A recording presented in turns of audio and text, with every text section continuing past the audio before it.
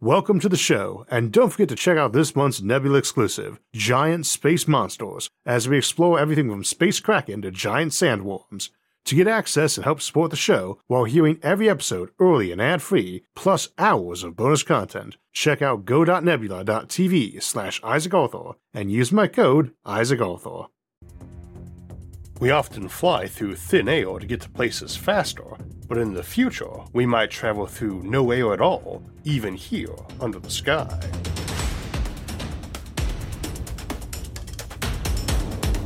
So today we'll be looking at the concept of the vacuum train, which is a very large category of vehicles for use on and off planets, including one designed for getting off planets like a mass driver, and more recently a strangely controversial subject.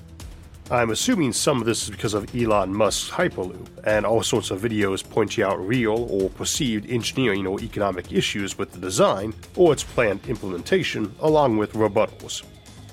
I'm going to preface this video by noting that the Hyperloop is one type of vacuum train, indeed one running on very low pressure rather than a full vacuum, and there are many designs for many purposes, both of Hyperloops and of the wider category of vacuum trains, along with pneumatic options like scaled-up versions of the message tube systems a lot of office buildings or banks have. Some, like the gravity train, aim to move objects around a large body with virtually no energy expended. Some are akin to the Hyperloop, while others are meant to run around planetary-scale megastructures at near-orbital speeds. There are a lot of points of overlap in basic function with the Hyperloop, so we will address some of the common concerns raised about that where it is relevant.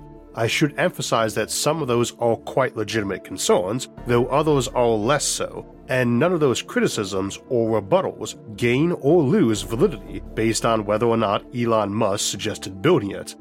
There's around a dozen startups that were seriously looking at the Hyperloop, and it's back in the news because one of those, Hyperloop One, shut down recently. And until last year it was called Virgin Hyperloop and had Richard Branson as a backer rather than Musk, so a different space mogul entirely. Also, the core concept of vacuum trains is over a century old, and atmospheric or pneumatically propelled railways are even older, and has collected many problems and concerns as a concept in that period, along with many solutions. The first and most obvious is in the name, vacuum, because the biggest limitation on speed and guzzler of fuel is shoving your transport through air or water. In the absence of friction or drag, once you got your car up to speed on a freeway, other than slowing going uphill a bit and speeding up on the way down, it would stay the same speed the whole time and need no more fuel. An object in motion stays in motion, and at rest stays at rest, unless acted upon by an outward force. This is Newton's first law of motion, and the reason why you don't need cruise control in space. You only burn fuel to speed up, slow down, or tweak your trajectory.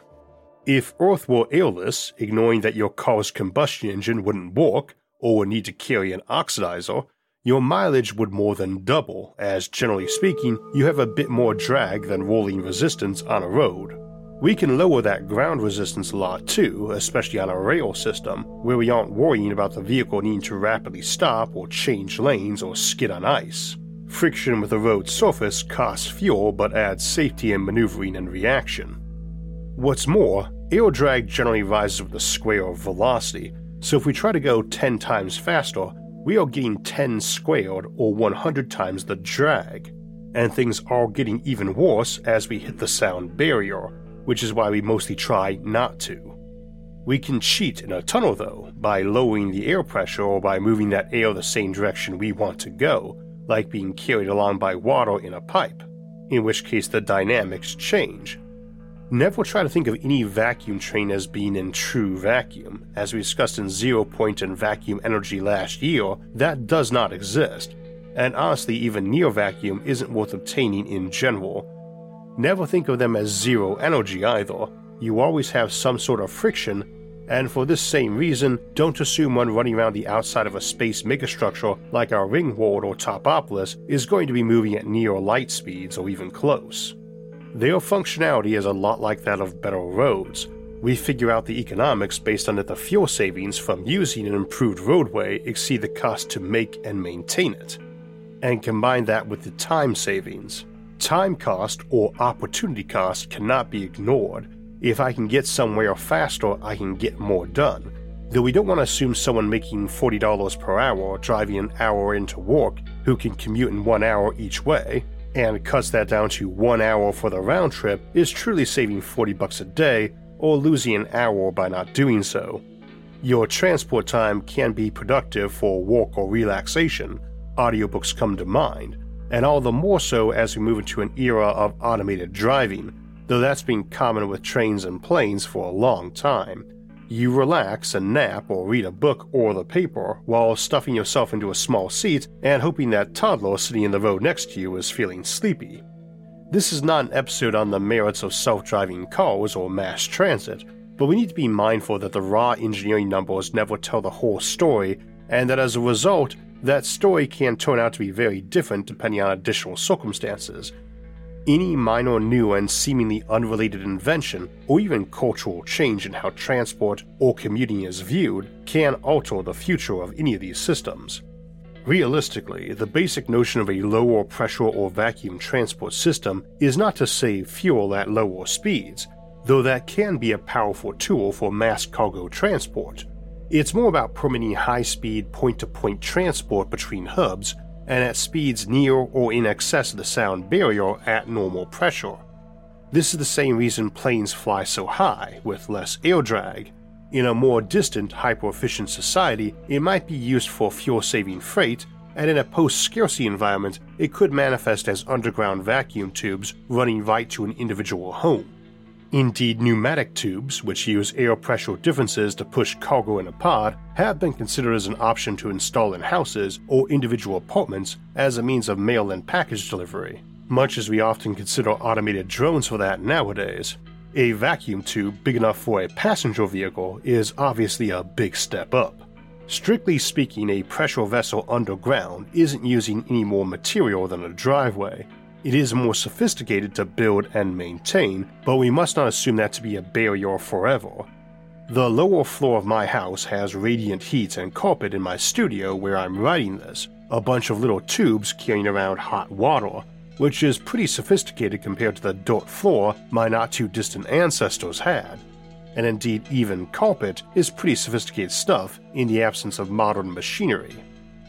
In the context of large future societies where our numbers might have grown and real estate gotten to such a premium, we build mega skyscraper ecologies or artificial space habitats for more living space. The idea that those might have lots of local hubs or even individual connections to vacuum tunnels is not too hard to fathom.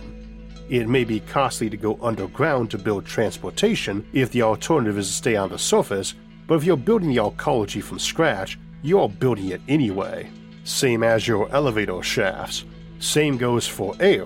If your ecology is designed to be built anywhere on the planet from tropics to Arctic, it probably has air pumped in to maintain desired air pressure and composition, in which case it is quite easy to just not pump that into some tunnels. I should also note that one of the challenges I've heard about Hyperloops is that we can't build a tube that wide that has a different pressure. As mentioned, there are legit hurdles and objections to these sorts of systems, but this is not truly one of them. It is a serious engineering challenge to do it economically, and we won't dip into that today, as others have discussed it more, but I've seen a lot of folks on the internet imply it's physically impossible. It is not, and for some current examples, for higher pressure within than without, we of course routinely do that with pipelines, though routine does not mean easy. For the other way around, lower pressure inside than out, that's called a submarine, and they are a lot wider and deal with a much larger pressure differential than some transport tubes. And while saying we're going to run a tube at 1,000th of Earth normal pressure might sound impressive, remember that a tube with that inside and normal air outside requires no more strength than a tube seen 10 meters underwater would, with normal air pressure inside and 2 atmospheres of pressure in the water outside. And we do have a lot of structures that exist in far deeper and higher pressure situations. Again, this does not mean there aren't engineering challenges involved in trying to build a 1,000-mile-long tube under pressure that pods will be moving down at very high speed, all while that train gets rained on or hit with a wind gust, or is undergoing constant temperature variation to expand or contract. That's why an actual vacuum train in space, or one buried underground where there's no weather or temperature changes, is much easier, especially if you have a cheaper way to dig tunnels than we currently do. But there's solutions for all those problems. It's just trying to find which one is best overall in cost, safety, and simplicity. As an example, there are concerns about individual segments expanding thermally and that being a hard problem to solve, and that likewise is a well-understood problem in engineering that we can handle with expansion joints, and which requires tweaking to use in the actual vacuum of space, where heat comes and goes only by radiation rather than convection or conduction, except conduction along that tube, of course. I should also note that while folks tend to visualize these as some clear glass cylindrical tube running above ground, it could just as easily be a wide arched tunnel underground with several rail lines running down it, just like any other transport tunnel we build nowadays. I do not want to be too blasé about that. Things like airlocks are tricky and costly additions, and you also need to run pressurized vessels inside these evacuated tubes so people don't die on the trip. We also need to know what our ideal speed is before we decide the pressure inside the tube though, because while any drop in air pressure, or more accurately air density, is going to lower your air drag, the speed of sound drops a bit as pressure does too. That's for air though, and I should note that heliox, a mix of helium with some oxygen, is a popular suggestion for filling such tubes, and we should be mindful that helium is super abundant in the universe and our solar system. It just doesn't like to hang around Earth.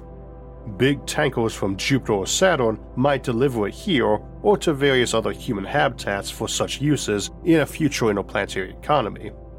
A helium-filled tube is obviously not a vacuum tube, and if you are wondering, the reason is that you can run a heliox tube at the same pressure as a normal air tube and have way less air drag. Helium is also chemically inert, so you don't have to worry about it corroding things or minimal leakage of it into your travel pods having any other effect on people beyond making their voice a bit higher.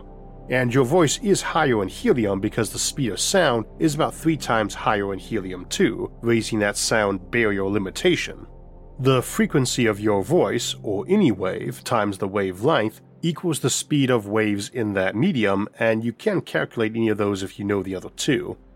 It's a debatable point, but I lean toward near vacuum as better than filling things with other gases, and of course that's only when on a big planet with an atmosphere. On places like the Moon, which is airless, or Mars, with its very low air pressure, your vacuum tube is only a tube to keep dust from getting on your track and either messing up your low-friction rail or damaging your maglev equipment, as is already vacuum or nearly so. On some planet with stronger gravity, you might have significant helium still in the atmosphere and then it's cheap to use too, so it just depends on the location. We assume this is fairly standard equipment for any orbital megastructures, especially big conglomerations of them that we often imagine for collections of O'Neill cylinders and their associated or ancillary facilities. This might be a simple tether you ran down, or it might be a tube. Even in vacuum, it can be good to have some protective layer between you and the void. You also need some mass to be pushing and pulling on, so even if you have super strong tensile materials that can handle a train's mass on a hair-thick tether, it makes things easier to go thicker or have a tube to shove on. Though the more contact points you have, the more friction, which is why a magnetic field is preferable for that. So there are valid options for space applications, but they're also good for getting into space. We touched on that application more in our episodes on mass drivers and interplanetary infrastructure. But the basic notion is that you can build a giant launch ramp into space using an evacuated tunnel that exits over the atmosphere, as we see with Startram's design. A lot of folks prefer the engineering of a platform that begins and ends above the atmosphere, that you can reach by tether or elevator, and that's the launch mechanism used in the Lofstrom Loop, the tethered ring, and the orbital ring. This is also our default approach to them on places like Venus or Titan, with very thick and dense atmospheres where a tube might float on balloons. Needless to say, if I can launch something up into space without rocket fuel, that's a huge savings. Assuming I can put enough traffic through that to justify the construction and maintenance costs. You will never get things into space for the actual kinetic energy they need to orbit there, but you can get a lot closer with this method. As an example, a person with a suitcase whose combined mass is 100 kilograms needs about 3.2 billion joules of kinetic energy to orbit Earth, which sounds like a lot, but it's about the same energy as in a year worth of the typical human diet, or a couple tanks of gasoline, or half a barrel of crude oil, whereas those big modern rockets blow through 1 million pounds worth of fuel per launch to get a few folks into orbit and not much more cargo up there. A mass driver or vacuum train isn't going to let you get yourself into orbit for 1 barrel of oil, which is trading as I write this for $78 a barrel, but it's able to get you into orbit for that order of magnitude, so that flying to space costs in the same sort of fuel ranges as driving or flying across country. Which is why we contemplate these for ground transit, as it means getting from one side of a continent to another faster than the plane can get you there, and for less fuel than we get from ultra-efficient but slow freight trains, which themselves tend to do as good as 500 miles per ton of cargo per gallon of fuel, and are an order of magnitude more efficient than even modern cars. So our vacuum train aims to do even better than that for fuel efficiency, while outpacing a supersonic jet. This is the fundamental appeal to them, and why the idea tends to have a lot of momentum in spite of the engineering and right-of-way issues. And I would say the right-of-way issue is the bigger of those two problems currently. Now that gets us to the notion of a gravity train, and the simple conceptual notion is to cut a hole right through the center of the planet and evacuate it, so if you drop down it, you'd accelerate on the way to the core, and then decelerate as you rose up to the surface on the other side, all from gravity and needing no more fuel or energy than whatever was lost to friction. Ignoring the issues with driving a tunnel through the center of your planet, which we discuss more in our episode Accessing Earth's Core, Earth is actually one of the best places to make such a tunnel, as is the densest object we know of in the solar system, and density controls your acceleration in vertical tunnels. The time it takes to fall, assuming a sphere of uniform density, is a formula that dates all the way back to Sir Isaac Newton and his original work on gravity, physics, and calculus. Needless to say, worlds are rarely of uniform density, but it tends to give a decent approximation. And for the Earth, that trip is about 40 minutes each way, or about 80 minutes to fall through a tunnel to the other side of the planet, and then back to where you left, at a peak speed of 8 kilometers per second. Non-coincidentally, it's a travel time similar to one orbit around Earth at low altitude, and with near-identical peak speed. You are essentially on a high-eccentricity elliptical orbit, the one in which the mass pulling on you diminishes with radius, so don't try to plug that into Kepler's orbital equation. Alternatively, on the Moon, with a radius of 1.7 million meters, around a quarter of ours, and a surface gravity of 1.6 meters per second, that gives us a time of 3,250 seconds, or 54 minutes, and in our episode, Moon, Megacity, we discuss this technology in more depth, pardon the pun, since it's easier to dig there. I think you wouldn't just drop though under gravity, but opt to accelerate and decelerate magnetically on the journey to boost the effect of gravity. You may also be using this as a launching device to space on smaller bodies. That said, while that can work on smaller bodies like asteroids or moons, we really mean these to run on tangents through the skin of a planet, not through magma and a molten core. You can build a lot of speed up by dropping a single kilometer in a vacuum tube to run along a low-friction track buried underground. In a vacuum, it would take you about 14 seconds to drop a kilometer, and you would have a speed of 140 meters per second, or 313 miles per hour at the bottom, which is quite respectable for traveling around the planet. We have dug tunnels and mines a lot lower than that too, and we may opt to make such tunnels deeper, allowing a longer fall and thus faster travel, but you have to fall 4 times further to get twice the speed, and 9 times further to get thrice the speed, so there's going to be a practical cutoff, and probably at less depth than we can actually go. We can also still accelerate in such a vacuum tunnel. We are not limited to gravitational freebies, they just make it cheaper. I think digging tunnels that deep is not going to be cheap itself, but it might circumvent a lot of right-of-way issues trying to build on or near the surface. It's not hard to imagine us having such tunnels all through various low-gravity bodies where less effort is needed to hold the tunnel up or keep a vacuum on it, But as we discussed in Domes of Mars, super strong materials like diamond and graphene are just carbon, a very abundant substance, and indeed one more abundant in our atmosphere than we prefer. And we can make them in the lab and have discussed sequestering carbon by making such materials, so we could easily have costs on mass manufacturing them drop the way they did on steel or aluminum in the past, and then your equation for a lot of building projects shifts hugely. As such, on Earth, it's a bit harder to say if such tubes would ever be practical enough that we dig them everywhere. Realistically, I think if we're making underground vacuum tunnels on Earth, our focus would be on putting them wherever the engineering worked best, which would vary on location. Much like highways and railroads, we can bend around as needed but try to keep it straight. That's a lot more important for high-speed vehicles too, as your safe turning radius rises sharply with velocity. I think you would want to dig well under whatever the common building depths were, which might mean hubs and cities dip down quite a bit, while we might even run them just under the soil in some places, or even overground. I don't think we care as much about the free energy to speed up, because on a normal track, there will still be some friction, and on something like a maglev train over superconducting magnets, you can still do regenerative braking to pull some of that energy back. So the gravity train only works in a vacuum train context, otherwise you are still dumping in tons of energy to maintain speed, but that same setup makes the gravity aspect rather secondary, at least on Earth and for transport of people and parcels, because the lack of friction and the need to constantly apply energy to maintain speed just so overwhelms the free speed up from falling down.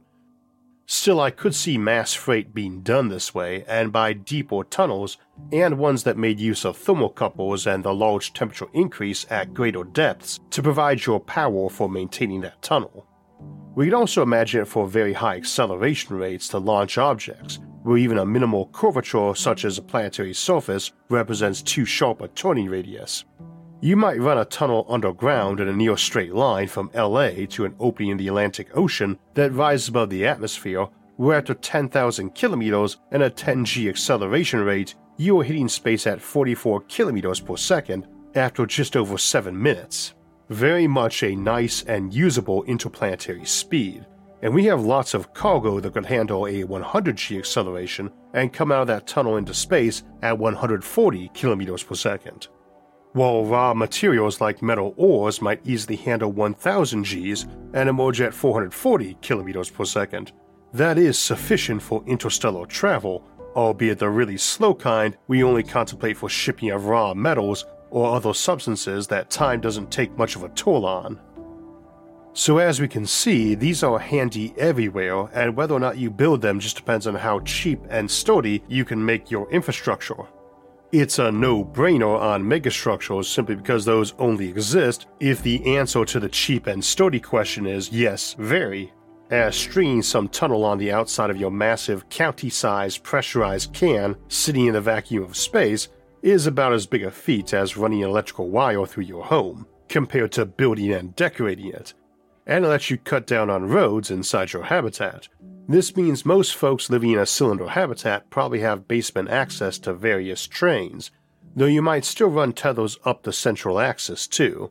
And while we say trains, you don't need to be that much more sophisticated to go for individual pods, or even something a person in a spacesuit could travel along. These are going to have a maximum speed though, and I think we can say well short of relativistic. Any accident inside one, on the outside of a rotating habitat, is blowing most of that force out and away from the station. But not all of it, and some 10-ton cargo pod moving at 1% of light speed, even if only 10% of its energy is going into the walls, is still hitting like a megaton nuke, which your hull might be designed to handle without catastrophic rupture with damaged or hijacked spacecraft in mind, but probably is on the high end of what you'd even consider for a transport tube.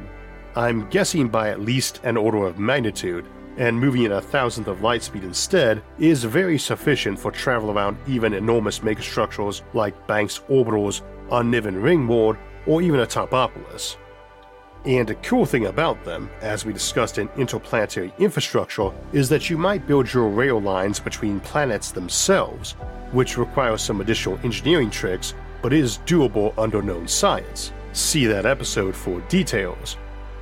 So I don't know when vacuum or low pressure tunnels are going to emerge on Earth, probably before we build many off Earth, but I'm confident the future of transportation will see lots of vacuum trains speeding along and carrying us around and off our pale blue dot into the galaxy beyond. Today we were talking about how vacuum trains might be vital for moving around big megastructures like ring worlds, and one megastructure that would really need vacuum trains is a Topopolis, a rotating habitat that's essentially a very long O'Neill cylinder, many miles wide but potentially thousands or even millions of miles long.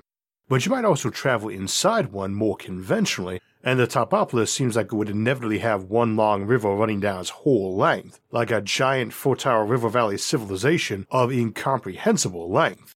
In this month's Nebula exclusive, Topopolis, the Eternal River, we explore these megastructures and what they're like inside. Join us in a journey down a river so long it traces out 1,000 worlds as we explore a megastructure buildable with known science and materials, but of unbelievable proportions. And again, that's out now exclusively on Nebula, our streaming service. We can also see every regular episode of SFIA a few days early and ad-free, as well as our other bonus content, including extended editions of mini episodes, and more Nebula exclusives, like last month's look at giant space monsters, December's episode, The Fermi Paradox, Hermit Shoplifter Hypothesis, ultra-relativistic spaceships, dark stars at the beginning of time, life as an asteroid miner, nomadic miners on the moon, space freighters, retrocausality, OR and free will, colonizing binary stars, and more. Nebula has tons of great content from an ever-growing community of creators. Using my link and discount, it's available now for just over $2.50 a month, less than the price of the drink or snack you might have been enjoying during the episode. When you sign up at my link, go.nebula.tv/IsaacArthur, and use my code, IsaacArthur, you not only get access to all the great stuff Nebula offers, like Topopolis, the Eternal River, you'll also be directly supporting this show. Again, to see SFIA early, ad-free, and with all the exclusive bonus content, go to go.nebula.tv/IsaacArthur.